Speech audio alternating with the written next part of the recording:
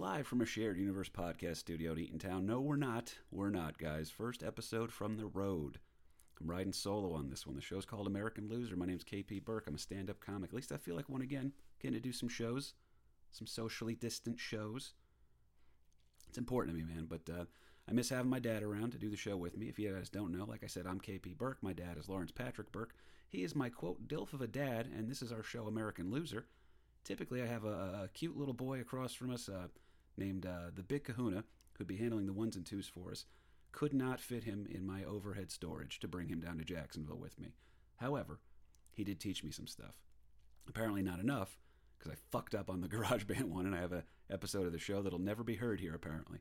But now, we're operating over on the good old people at QuickTime Player, and I have my state-of-the-art microphone that I spent a shitload of money on, so I hope this sounds good. If it doesn't, I'm sorry, all right? The good news is about this show, it's scripted, baby. I can just come back to this thing when I need to. But I am excited. If you guys have not heard the show before, I'm actually going to go ahead and say this. I don't know if this is the episode you should be starting on. There's a magic in the room when we get a couple of jaw-drop moments out of the Kahuna where we blow his mind on stuff, because he's a smart kid. But he definitely didn't know that history could be as interesting as we're capable of making it sometimes. And my father and me are both huge fans of American history. Like, we like the entertainment value of it. Also, the show is certainly not a political show, but this topic, for some reason, not for some reason, it's obvious that you're going to have to, people are going to be thinking about this one. This one's interesting here, okay? But again, we're going to do our damnedest here. I want to keep the show rolling while I'm in Florida. Only going to be a couple more weeks, and I'll be back up in studio with Mike and Ming, who do take great care of us over at a Shared Universe podcast studio. Miss you guys.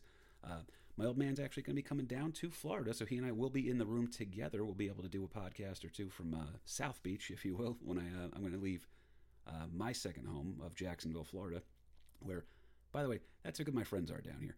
They're like, oh, you can't have you can't record on your own? Of course, dude, come on, come hang out, all right? We'll get a little studio set up for you in my buddy Billy's daughter's bedroom. She moved out. She's on her own now, and I'm down here. I'm trying to be an independent woman, okay? Much like my buddy Billy's daughter, she's now an independent woman. She's out there in the world doing her thing. I'm an independent woman now. I have no Kahuna to bail me out here, or for me to yell at when the sound quality's fucked up or he sends me the wrong file. I'm teasing. It only happened a couple of times. I don't have Ming to fix shit for me. I don't have Zapsik to, Zap, he knows the truth. He's a great guy. He's the bankroll, okay? He lets Ming have a little toy playhouse, and that's kind of their thing. But I do miss that whole crew up there. Hope you guys are doing okay. Hope the listeners are okay. I want to say thank you so much for the continued support of the show. I'm not taking any chances on the Patreon, okay? Not taking any chances on that shit. I'm not going to learn on the fly with the Patreon. The founding losers, you guys are too good to us. That will be a Shared Universe podcast studio production that will be coming out at the end of the month here. But in the meantime, I got to put out a weekly episode for you guys on a Tuesday, and I'm by myself, sitting in my buddy Billy, who's one of my best friends on planet Earth. I'm in his daughter's back bedroom here. So it's me, a couple of Disney posters on the wall. It feels sort of like a shared universe. It's almost like a shared universe if Kahuna got to design it, I would guess. But my father and I found this episode. We were very, the topic, I should say, for this episode. We were very pleased with it. So without further ado, guys, today's loser is a guy by the name of Benjamin Bluff Wade. Now, year at every 3 years or so, get out and vote. Every vote counts. If you didn't vote, you don't get to complain. And it's repeated ad nauseum, all right, that it becomes very easy to tune out.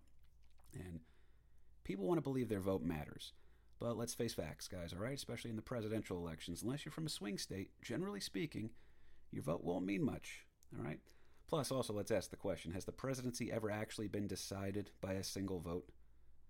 Well, yeah, actually, it did one time, which is today's loser, the man who was truly just one vote away from being the President of the United States, Benjamin Bluff Wade. Born in Massachusetts in 1800, the eventual almost leader of the free world, worked as a laborer on the Erie Canal. I like that, a little blue-collar stuff, you know what I mean? He's got a little, he's a smart guy. He'll show that. There's a little Matt Damon, Good Will Hunting action here going on. But he's doing the laborer thing over at the Erie Canal. That could not have been easy work. I don't imagine it would be. But he early on shows a mind for scholarly activities. And following in the footsteps of many other past and future near presidents and presidents, he would go into law, because them's the facts, baby, all right?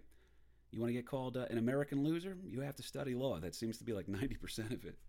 That and a lot of our guys drop out of school and then go on to do something really big before screwing it up. But anyway, Wade is an interesting guy. He is admitted to the bar in Ohio. Now, keep in mind, he's from Massachusetts. Gets admitted to the bar in Ohio at age 28. The issues facing the country at the time were a couple of obvious issues. Slavery being the biggest one ever. I mean, come on, that's been on the docket since the inception of the country. So, and as my buddy Chris Buck would say, imagine if they solved it then, what kind of world would we be living in? I always say that's an interesting, what would have happened if 9/11 didn't take place? If you could take one event back, like what culturally would it be like all about if 9/11 didn't happen? But also, what if they got rid of slavery from the inception of the country? What if we beat the UK to it? That would have been interesting, man. That comes into the story a little bit here too in a second. But the major issues facing the country at the time, obviously slavery, like we talked about, the expansion of the nation, where slavery again is an underlying factor there, Native American affairs, and of course there's that whole idea that if we don't do something about this major dividing issue of slavery, is that going to tear us apart? Is America actually going to work? Because at this time we're still a very young nation, all right? And there's a lot going on here. The idea that we might be an experiment that fails is still very much on the table. We're not exactly a world power just yet. I mean, we have a little bit of a face on the world stage, but they're like, us crazy Americans over there, that kind of a thing, which maybe that's still how the world views us now. Who knows? Hard to tell, right? But anyway, Wade is going to move into politics, and this lines him up with some very colorful figures in what is known at the time as the Whig Party. The Whigs would later fall out of power and kind of have a rebirth of sorts in the name of the coming Republican Party. But as we cover on the show, A, we're not a political show, and B, we don't even like using political terms because they change. There's there's a water-like quality to them where it can move in any given direction, any given time. So you can say, oh, the Republicans back then did this, but it would be a very, it wouldn't be becoming of the modern Republican Party, and vice versa, and all that other stuff. And it's a goofy thing. People try to sit there and be like, oh yeah, well back then, see, it was these people that did that. And it's don't be stupid, man, all right? Just give yourself the allowance of that one. Everything changes every 30 years, so just kind of go with it from there. But this guy from the Whig Party, he was one of the radical Whigs, okay, which sounds less like a political stance and more like a boutique that sells to RuPaul's Drag Race exclusively. Radical Whigs. He was an early friend of Ben Bluff Wade's, named Joshua Giddings, and Giddings is a very interesting guy in his own right. In fact, in one of his more formal photos that I found online, Joshua Giddings kind of looks like Toodles from Hook, the guy who lost his marbles. But he's as sharp as anybody, and he's got the distinction of being one of the early people to be censured by the House of Representatives because he violated a gag rule on discussing the topic of slavery. That's how much of a hot-button issue it was that there was a gag rule. You weren't allowed to talk about that. So, getting comments on this that leads to his censuring, which, again, by the way, if you don't know, censure versus censor, censure means that he just pretty much wasn't even allowed to speak, even in his own defense. They're just like, moving on, all right, you're wasting your time kind of a thing. So, but this censure that he gets, specifically, he had to talk about the thing. You had to violate the gag rule here because they were hearing a case at the time, which is known as the Creole case. And the Creole, who as a people, kind of a cool like Louisiana thing, it's a mixture of Native Americans, runaway slaves, like backwoods, what would be considered like cracker folk, you know what I mean? Kind of like John Ashley, the Pirate King of the Everglades, if you listen to last week's episode. But they have all these things going on. So then you have the French Catholics that were moving out. Like everybody, it was a blending pot of the culture, which led to some really interesting things. And also Beyonce. So if you've ever enjoyed watching that woman fill out a dress, you owe, or her music, I suppose. I'm sorry, I'm being a male pig. What do you want, guys? I'm living alone, okay? I'm living alone, but it is what it is. So the Creole people are different from this. That's not what the legal proceeding is being heard about here. This Creole ship was an American slave ship that while it was out to sea carrying a bunch of slaves that were being sold by people to other people, which I don't know if you guys are familiar with our stance on the show, but we think slavery is bad. So I encourage you to do the same if you're brave enough. But it was wild. There's actually an insurrection on board the ship, and the people who were enslaved capture the ship while they're out at sea and then sail the ship to the Bahamas, where guess what? Slavery has been abolished. Kind of reminds me of that, I think it was Henry Box Brown. If you want a cool way a little side story. He was an interesting guy. He was a slave down south who put himself in a box and then had the post office deliver him to a free state. It's pretty awesome. If you show that kind of creativity, I don't care what kind of hate's in your heart or how much money you lost if you wanted to look at him as property, whatever the case may be. If someone shows me that much creativity and outsmarting me, I'd be like, all right, you got away with it this time. It's like the first guy to use a spitball in baseball. You're like, hey, all right, I mean, I struck out, but, we're going to have to work on some legal ramifications for this. But that's what they did. They overtook this ship, the Creole, and they sailed it to the Bahamas, and slavery was abolished over there. Now, among the many legal issues that are erupting out of this was the fact that the slave owners who demanded that the U.S. extradite the slaves, which would mean that they wanted the U.S. government to go to the Bahamas and bring the slaves back. Weird thing going on. The Bahamas, specifically Nassau, where they wound up, is under the control of the British government. All right, and if you guys know our founding losers, who have a bunch of merchandise, by the way, too, and thank you guys so much for sharing that with us. You guys also got parts 1 and 2 of the War of 1812, which is, let me tell you, we had a fun time doing it, and I'm very proud of that. We did a great job with the research, but holy hell, I got to be careful next time I try to tackle a topic that ambitious and sit there and think I can do it in 2 hours. But anyway, tensions with Britain are still going. They're pretty hectic around this time frame. This is pre-Civil War era, but leading into it, okay? And we don't really have that great relationship going just yet. So the problem is this. That's the argument. You'd have to send American troops onto foreign soil to then capture people who were there in the other country to bring them back over here. And then Britain has already made slavery illegal at this point, and the United States is kind of being looked at poorly for the fact that they haven't moved on with that one. Okay, it becomes a whole little egg on our face for a while here, if you will. But Giddings has these comments here. He's a fascinating guy. He interprets things almost to the letter of the law, and uses his argument is perfect. By the way, it's amazing. What he winds up doing is he goes, you see, this is the comments, by the way, that lead to him being censured. His idea is, I've been told that the idea of slavery, that's a state issue, right? So the people who are, he's an abolitionist, by the way, Giddings. He wants slavery gone. But he's sitting there and he goes, all right, well, do we want a federal government that can trample on your rights at all times? Do we want the local governments to do because they're going to have the best interest of the people? I mean, how are we going to operate with this government? How are we going to interpret what the founders wanted? And so he very fairly, I think, says, well, it's a state issue, so that means the federal government has no say in it. So, of course, we're not going to send troops over there, Pretty cool of him. Pretty radical. Pretty radical Republican Whig. But because of those comments, he actually gets himself in some trouble here. People are just shouting like, hey, you violated the gag order, the gag rule, blah, blah, blah. You can't be talking about that shit. Now he's trying to put together, now the House of Representatives. It's like a shouting match. I mean, these were violent times still, too. Whenever people try to talk about, I can't believe politics nowadays, it's almost tame compared to back in the day, man. Yeah, there's some wild shit going on, don't get me wrong. But Google Charles Sumner. Don't Google him too deeply. I'm probably going to do an episode on him soon. I got to keep I'm the piano teacher, folks. All right, I'm not that smart. I'm just one lesson ahead of you. But Giddings' comments on that issue gets him in a little bit of trouble, right? He's an adamant and staunch abolitionist. And he's, again, using the letter of the law to affirm that the federal government has no business or right to get involved with this issue, and getting argued against the idea that slavery should ever be considered a national institution. So that's a hot-button issue to begin with. And then here was the whole thing. The people whose slaves escaped, that was like, they did not consider them people. They're like, oh, I lost my property. I need you guys to go get my property back. And they're like, well, we're not going to go get your property back. And he goes, all right, well, then I demand to, where's someone give me some bailout money, all right? Make some restitutions. They're like, well, we're not going to do that either because we're the federal government and slavery is a state issue. Take it up with the locals, So that turns into a whole wild thing here. And Giddings, by the way, is a representative of the state of Ohio. Again, that's where him and Benjamin Bluff Wade, today's topic, the two of them are radical Whig Republicans. We're going to call them Whig Republicans because the Whigs go out of power and then the Republican Party is kind of born of it. And Giddings and Wade are both considered instrumental in the creation, if you will, of the Republican Party. But Giddings has a very strong ally for him, all right? If you want to have a friend, having a friend in the White House, whenever they have that old 1600 Pennsylvania Avenue address there, it's usually a pretty good letter. It's a good letterhead, from the office of the president. In this case, it's former president, who's a good friend of Giddings, in John Quincy Adams, good old JQA, right?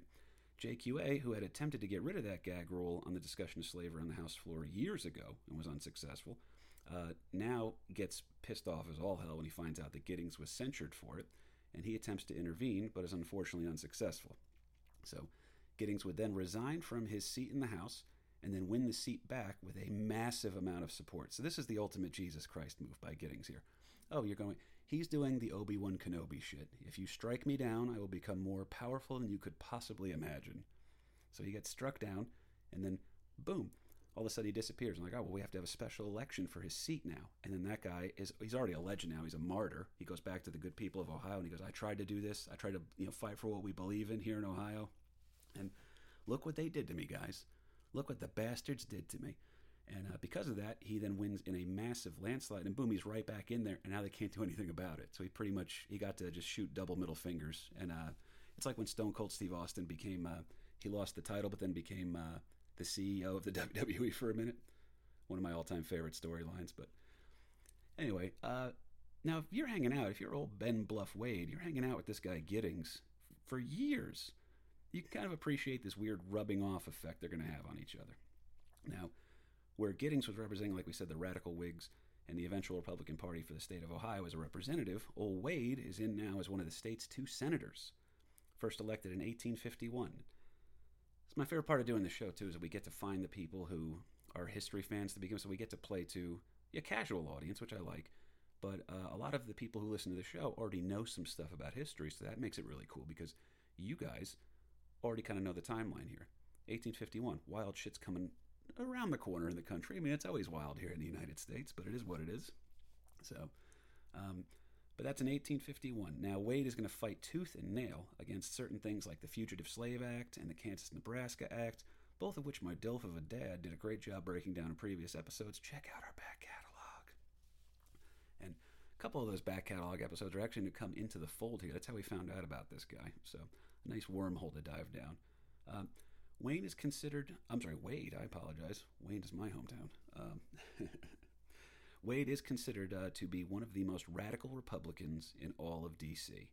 He's talking about crazy things like women's rights, suffrage for freed blacks, abolition, the ending of slavery altogether, kickflips, whole damn thing. This guy's radical. Wade has also I didn't know this was a thing before today, but he was made the head of the Committee of Territories and was actually a witness to the first Battle of Bull Run. Now, I say this often because it's so overwhelming for me to think about. But the first Battle of Bull Run, which is Bull Run if you're a Yankee, Manassas if you're a rebel, Miss Jackson if you're nasty. That's me waiting for Kahuna to roll his eyes whenever he hears this. I miss that boy. Miss you too, Dad, if you're listening to this one. And, of course, my mom, but they're going to be driving down to Florida here, and we'll both be in Florida at the same time. We're getting, letters of complaint from Governor Phil Murphy. He misses us, or he understands the business that American Loser was pulling in for the great state of New Jersey. But anyway, this always blew my mind. People were so convinced that the fighting in the Civil War, which we know goes on for years, they thought that war was going to be over in a day. So people set up picnic lunches to go watch the rebels get put down by the feds, or the rebels were going to whoop the feds, and the feds would come, they were going to be a paper tiger. I mean, what's the deal going to be here? But Ben Wade is on hand when he gets to see this, and he is a witness and horrified to notice the poor tactics, the terrible troop movements, and all around shitty preparations of the Union Army. That's why they're so easily defeated that day, because the South just beat the shit out of the Union early on. I mean, you don't get really a good victory for a while, man, and Lincoln keeps firing his generals. It's like, it's almost like, I don't want to say this example here, but it's like Bill Belichick versus the Jets. When he's with the Patriots and up there with the Jets, the Union's kind of the Jets. There's a lot of ineptitude. There's like, man, there's talent on this roster, and you're not doing anything with it. And do you have the right GM? Do you have the right coach? What are you going to do here? So time will tell. We'll see what happens, how much longer that whole rivalry sticks around. But anyway, Wade is so close to the action, he actually is almost nearly captured himself by the Confederates, who, I mean, if you're a Confederate down there and you are trying to create your own, you've seceded from the Union, you've left the country because you can't get along with these people who want to end your way of life, which, I mean, whether you agree with it or not doesn't make a difference. This guy is essentially the loudest voice in the room full of people telling you that everything that you stand for has to go away. Your number one enemy, the loudest. Essentially, he's the Spike Lee talking trash to the Pacers, all right, when the Knicks-Pacers rivalry. But they have a chance to get their hands on him, and they almost do. Could you imagine what the bounty would be, the ransom, in order to get this loudmouth senator from Ohio back? And I don't think we want to know, and luckily we don't have to find out. So Wade's able to escape. He continues, by the way, he's still doing the good work here while he's heading, he's on a bunch of committees and stuff like that.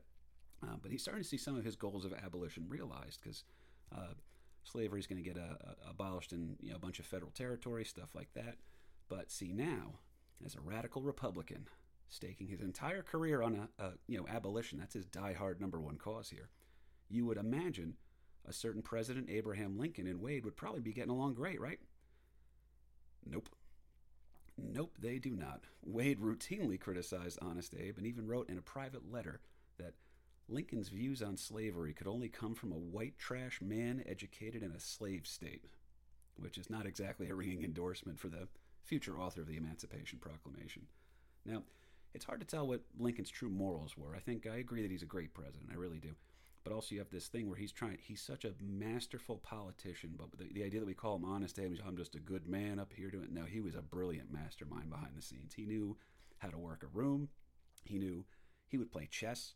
You know what I mean? Not actually play chess, he probably did, but he was very good at saying, well, this move will force that, but then I can say this, and then that way I don't look that bad when that blows up in their faces, and I can say, we tried to give you what you wanted, and you guys couldn't get along, right? But it's interesting. So Wade routinely criticizes him, like we're saying here, and Lincoln is also notoriously slow for using African-American troops in the Civil War, which to me makes no sense whatsoever. I mean, I get it. I get that there was, maybe it hadn't been done in the past. There's the fear of, what's going to happen here. Not too long ago, there was a Nat Turner rebellion, that there was a bunch of stuff going on here. Are they even going to fight in the war? Are they just going to take the weapons, run off and join the Native Americans? Are we going to have, almost like that scene when they send in the Irish in Braveheart to attack William Wallace at Falkirk, and then the Irish troops just stop in the middle of the battlefield. Not that they would go do that, you know what I mean? You're not going to go fight for the Confederacy. Maybe that's a terrible example. I don't know my dad here, guys. I used to bounce ideas off of him. But anyway, he's notoriously slow, Lincoln is, about using the African-American troops. And this pisses Wade off. I mean, like crazy. Keep in mind, Wade is originally from Massachusetts. And guess what? Just a couple of years away, good old Lincoln's actually going to, the dream is going to come true for this. Now, a lot of people, they screw this up. They think that the 54th Massachusetts, they think that they're the first unit, African-American unit, to fight for the Union. It's not them. It's actually the 1st Kansas. Which, again, maybe that's where it should start, because you can't talk about the Civil War without having to talk about Kansas a little bit, so that's worth noting. But anyway, the Massachusetts 54th, one of the most famous regiments in Civil War history. It's pretty wild. I mean, that is the topic of the movie Glory. If you haven't seen that one, I don't know what you're doing, okay? One of the greatest casts of all time. But anyway, that also comes from Massachusetts, so maybe that's like a hometown thing for him. That's Wade's original state. I don't know. That's my conjecture on the whole thing here. But these two Republicans, man, they couldn't even agree on how to reconstruct the nation after the war. This was fascinating to me. I hope you guys are digging this. I hope the audio is good, too. I mean, I don't have a kahuna here to check in on or to interrupt either. I mean, he's... that dude knows how much I love him. So, now Lincoln is considered to be too lenient by Wade and a lot of the other radical Republicans. They're like, come on, we just fought a war against these guys here. Now you're just going to welcome them back in like, hey, all's forgiven, right? Meanwhile, Wade is being considered to be like lashing an already beaten opponent. Like he's just throwing punches on a guy who's already knocked out here, They talk a lot about healing the nation, man. You got to do that certain ways. I mean, some bad people are going to get away with some bad stuff, and some good people are going to suffer, unfortunately, man. It stinks. It's terrible. That's politics, though. That's why I don't like it. I'm not interested in politics till it's 30 years removed from the event and I can read about it. So going ahead now, Wade actually sponsors something known as the Wade Davis Bill, right? He goes ahead, and I'll let you assume, take a wild guess at home, folks, who's sponsoring that one. But the Wade Davis Bill demands things like black male rights to vote, okay? The installation of military governors to kind of rule the southern states like, I would call them lords, maybe, a little bit. Definitely military governor has a little bit of an emperor thing, and it's I think they called, Dan Sickles got installed down there. I believe they called him the Emperor of the Carolinas. And if you're new to the show, I don't know if I would recommend this one as your first episode, but you definitely should check out Dan Sickles, okay? He is the biggest character we've ever come across here, I think. But the other key to this, in this Wade Davis bill, was you would have to have a 50% ironclad loyalty oath sworn to the United States by any former Confederates. Meaning, if you fought for the Confederacy, let's say there's a room full of 10 people, at least 5 of those people have to get up and swear allegiance to the United States, saying, and we'll never try to raise arms against the country again. That's your way of sitting there and saying, well, you learned from your mistake, right, fellas? Right? One out of every other guy, that's not a bad deal here. But Lincoln, his plan was so much more lenient that he goes, if there's a room full of 10 people, I just need one guy in the room. 1 out of every 10 needs to swear loyalty to the United States. Because he realized that might be a deal breaker. You might continue a prolonged war here. Lincoln's trying to move on. He's got big plans for the country, and this Reconstruction thing's holding it up. Meanwhile, Wade is like, we got to end this thing. We can't allow for anything crazy to happen here. He's trying to force too much of an agenda down people's throats, and people, they always fight back, man. Whether it's slave insurrections, whether it's going outside the letter of the law on certain things, there's always going to be room for it. So the more you try to subjugate people, the more they're naturally going to push back. So who knows who was right on this one? We don't know, because we never get a chance to find out about the Wade Davis bill. But interestingly enough, side note, Wade Davis bill gets voted on and passed through the House with a pretty good margin. Okay, so it first has to go through the House. As you guys know, I'm just a bill, from Schoolhouse Rock and shit. But goes to the House first, gets approved, then goes through the Senate, gets approved, and now it's sitting on Lincoln's desk. And what does Lincoln do? Boom, F you, Wade. Pocket vetoes. So you did everything right. You wrote a good bill. You wrote everything legit. It was passing up to everybody seemed to have, it was going to be good to go. You're getting bipartisan agreement here. Except the president shot you, the double birds, all right, and peeled out in front of you and said, not on my watch, pal. Now this drives Wade absolutely batshit crazy. He starts accusing Lincoln almost out loud of being too lenient on the Southern insurrectors. I mean, it's not hard to picture him bitching, walking around the House, just saying, like, you believe this shit? How can this get any worse? Lincoln's too soft on these guys. It's terrible. Then, unfortunately, it does get worse. An actor and political activist named George Clooney, John Wilkes Booth, sorry about that. He shoots and kills President Lincoln at Ford's Theater, and the presidency is now in the hands of the notorious, ill-fated President Andrew Johnson. For more on him, check out our 2-parter titled The Worst President. That's how shitty of a president he was. He deserves 2 entire episodes of a show called American Loser. I don't know what else to tell you on that one, folks. But definitely check that out. That was a fun one for us. Now, Wade was instrumental in the admittance of Nebraska and Kansas as states into the Union. Now, those were a big thing here, too, because you had to figure out, prior to the Civil War, were we going to admit them as slave states or abolition states? That's where the whole Bleeding Kansas thing was happening. That's where, all right, so what are we going to do? We're going to get rid of East Coast slavery and then just have West Coast slavery? I mean, are they going to start, like, is it going to be the East versus the West in the next war here? It was getting, the push was coming to shove, man. That Civil War was essentially unavoidable, depending on who you want to talk about. Prior presidents to Lincoln, a couple of weird guys in there named Tyler and shit like that. But anyway, Wade's still kicking ass. He's a political force, though. He's absolutely a force that has to be reckoned with. He has a bunch of supporters. Again, these radical Republicans, which, again, Lincoln is a Republican, but now he's not as hardcore as Wade. But he is now able to be such an effective thorn in the side. Anyway, he was already a thorn in the side of Lincoln to a degree. But now he's an even more effective thorn in the side of now President Andrew Johnson. Jesus, I'm sorry, I almost said Jackson. Different guy. Other weird stuff to talk about with him. I'm in a city that's named after old Andrew Jackson. But, by the way, before that it was known as Cowford, so Jacksonville's an improvement. Don't get rid of that. But Johnson was originally the VP for Lincoln, right? And now the VP has no VP of his own because now the VP has been promoted into the presidency, and he didn't have anybody. The original government structure at the time didn't follow the modern line of succession. For those who don't know, weird, dumb civics lesson, because if I had to learn it, you got to hear it,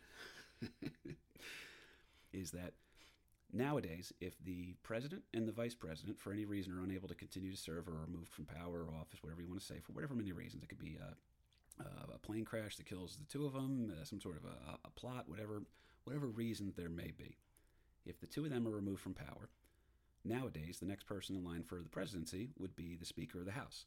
That was not the case back then.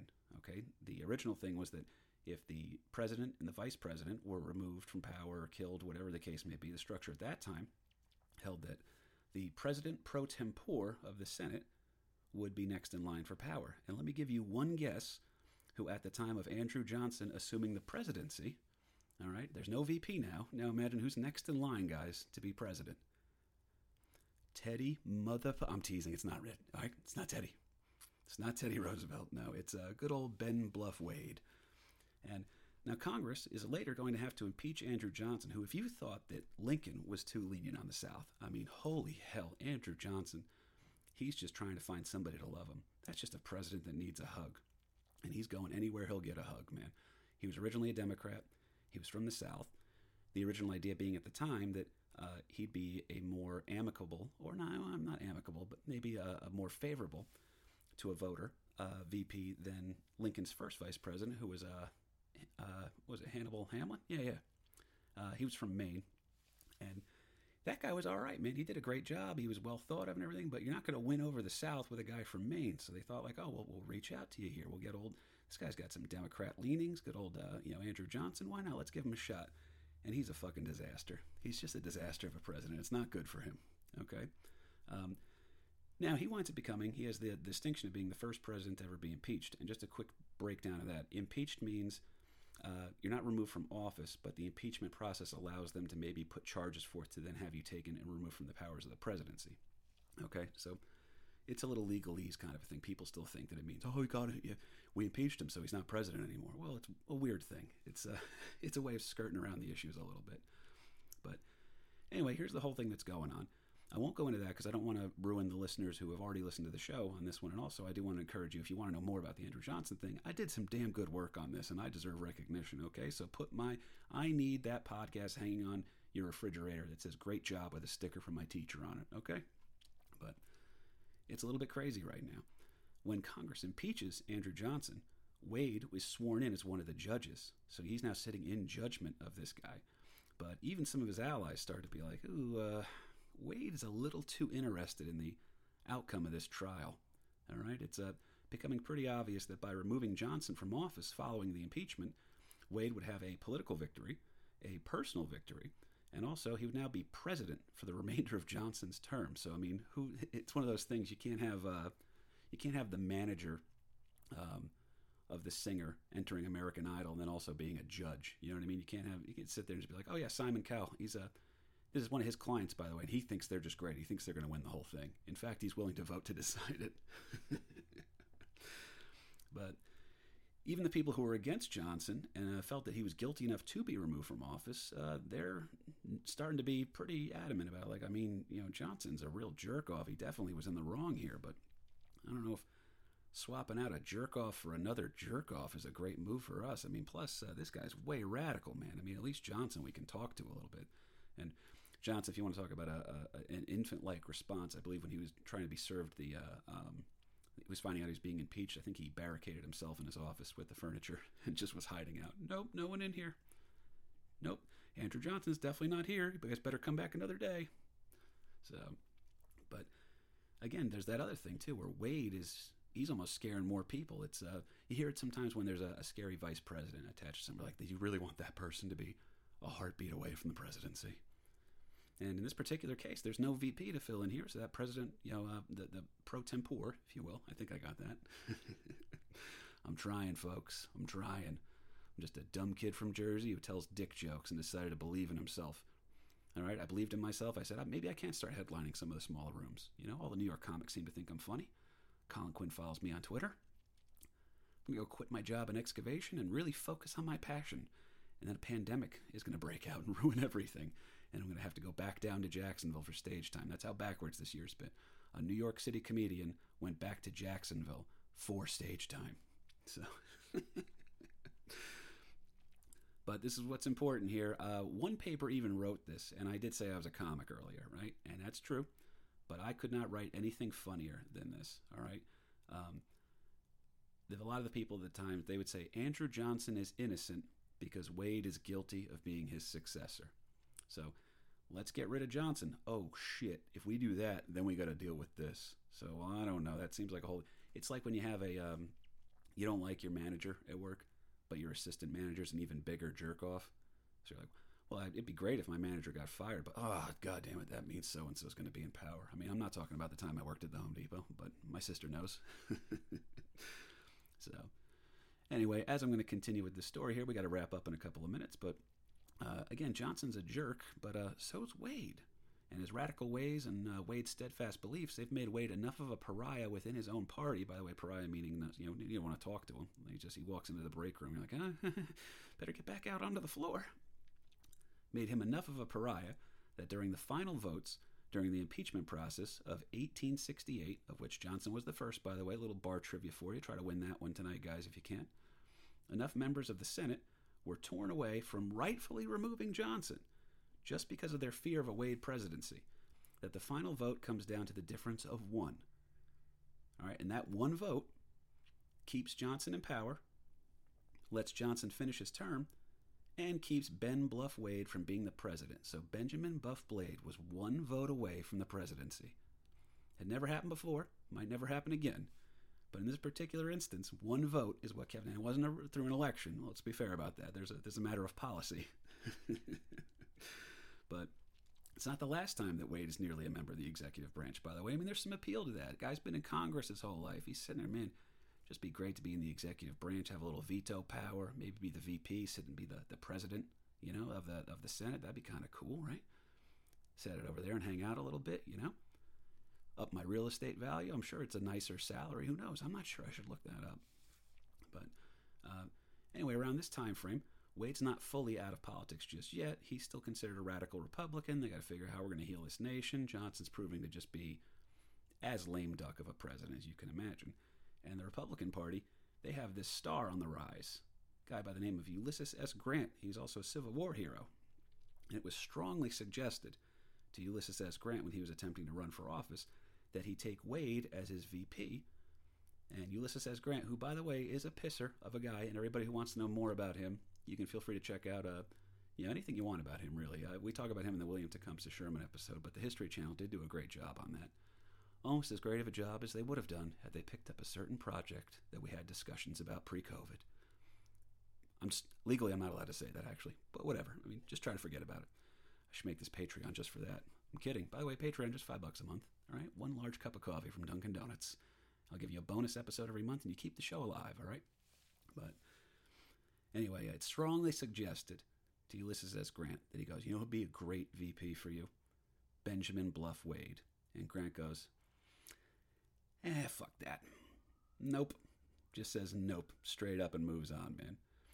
Wade will then be forced. He winds up losing an election. All right, so he's kind of split his base. They're like, he's a little bit too radical of a guy here. And he quietly returns to his law practice. He actually gets involved in the idea that there was the opportunity for us to buy and then turn into a state, the Dominican Republic, which, man, that would be crazy. That's how dumb I am, by the way, too, guys. I only within the last year or so found out that Haiti and the Dominican Republic are the same island. Say what you want about the quality education of New Jersey public schools. All right, I know a lot of stuff, but I didn't know that. But anyway, he returns back to Ohio. He's remaining active in local politics. He's still, law practice. I mean, I'm sure he's speaking a bunch. He's a well-thought-of guy still. He's a good party guest, right? Passes away in 1878. Many of the principles that he had fought his entire life for were realized within his own lifetime or shortly thereafter. And maybe one day a single vote might be the difference in a major election. But until that day, guys, the only man to ever be able to be one vote away from the presidency is Benjamin Bluff Wade. I want to say thank you so much to everybody who continues to listen to the show. I hope the audio is okay on this one. I'm learning on the fly. If it's bad, I'll have to put out some bonus episodes to make up for it. Please don't lie to me about that, though, all right? And if my audio is good, I want to shout out to good old Stu Greenberg and Nick Franco. Nick Franco, I'm very sorry I had to cancel on your podcast the other day. I do now have access to this guy's studio over here. That's where I'm recording from right now, so I hope it sounds okay. I'll do your podcast, buddy, all right? I apologize to you and Pete. But otherwise, guys, I'm having a good time down here in Florida. We're going to do a little bit of stage time. We're keeping it safe, all right? My parents are coming down here shortly. They're going to be staying safe and a little bit warmer here. I've had flip-flops and a T-shirt on for all of January. It's been pretty great, okay? So 2021, a lot of bad shit going on there. I hope you guys are okay out there. But let me tell you, it is nice to be able to ride my bike during January. And as the people who are suffering up in New Jersey know, I mean, they're probably shooting me middle fingers as they're listening to this. I'll be back. Don't worry, guys. I'm coming out.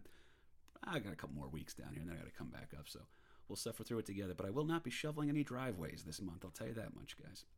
But as always, feel free to check me out. It's KP Burke over on Facebook. I'm still writing jokes, putting stuff out there. I do have a project me and my buddy Andy Highroller put out where if you guys, sometimes I get asked, I go, well, I want to hear the episode where you're the American loser, KP. Well, I'm not shy about my vulnerability, guys. I put out a little project called KP Burke. It's a side, a little action that's going to be some storytelling stuff. I'm collecting stories from interesting friends of mine over the years. Show's going to be called Smoke and Crack with KP Burke. Crack spelt in the Irish sense of CRAIC, which is kind of like what's the crack, that kind of a thing. That's their gossip, storytelling, bar banter, shit like that. So I've always noticed over a couple of beers or even over a cigar, like I got into cigars a little bit over the summer, which is a weird thing to think about. I'm like, oh, I've been dabbling in cancer recently. Have you? But anyway, so that's the idea of the show, is that over a cigar, you can usually pull a good story out of somebody. Same way you can at a bar. There's other people that get drunk too fast and screw it all up, like my buddy Nate, but he's still funny. But I sat down, smoked a cigar, and wrote out a short story about, it's called KP Burke and the Betraying Member. And that one is over on my YouTube page, so check that one out. It's also over on Instagram. It's on my Instagram, I believe it's on the Instagram live feed, or whatever the Instagram TV thing, I'm sorry. And that's at KP Burke Sucks over on Instagram. The American Loser podcast page is up over there as well. Check me out on Instagram. Anybody who's been sending me I get so many great messages from people. I really do. And it means a lot to me. So I try to, if you ever get a response back, know that it's from me directly. Okay, I'm trying to stay up on top of that, but I'm lucky, man. We have a very loyal and good following for this show, and I love you guys very much. And if you like making the jump over to Patreon, please do so. If you want to show up, just make a donation and then listen to a couple of the back episodes and not renew it, that's fine too, man. That money goes into the pocket here. And by the way, I shouldn't say pocket. It goes right into me continuing to afford to do the show. Because as I've proven today, I do need a kahuna in my life, all right? I'm trying to do my thing here. I hope the audio quality is good. I got my state-of-the-art mic that my old pal Joe Fernandez told me to buy. Ming tried to teach me how to use GarageBand, but again, I'm a moron. I'm not good at this shit. I'm not good at tech. I can sit down and write a story here. I can tell jokes up on stage. I can do a lot of push-ups for some reason, but I mean, that's just kind of the way that my shoulders are built, I suppose. But anyway, you guys were fantastic, and I hope to keep the show alive and running, and it means a lot to me that you guys care enough about it to listen, all right? So thank you so much. Stay safe out there. And that was Benjamin Bluff Wade, American Loser.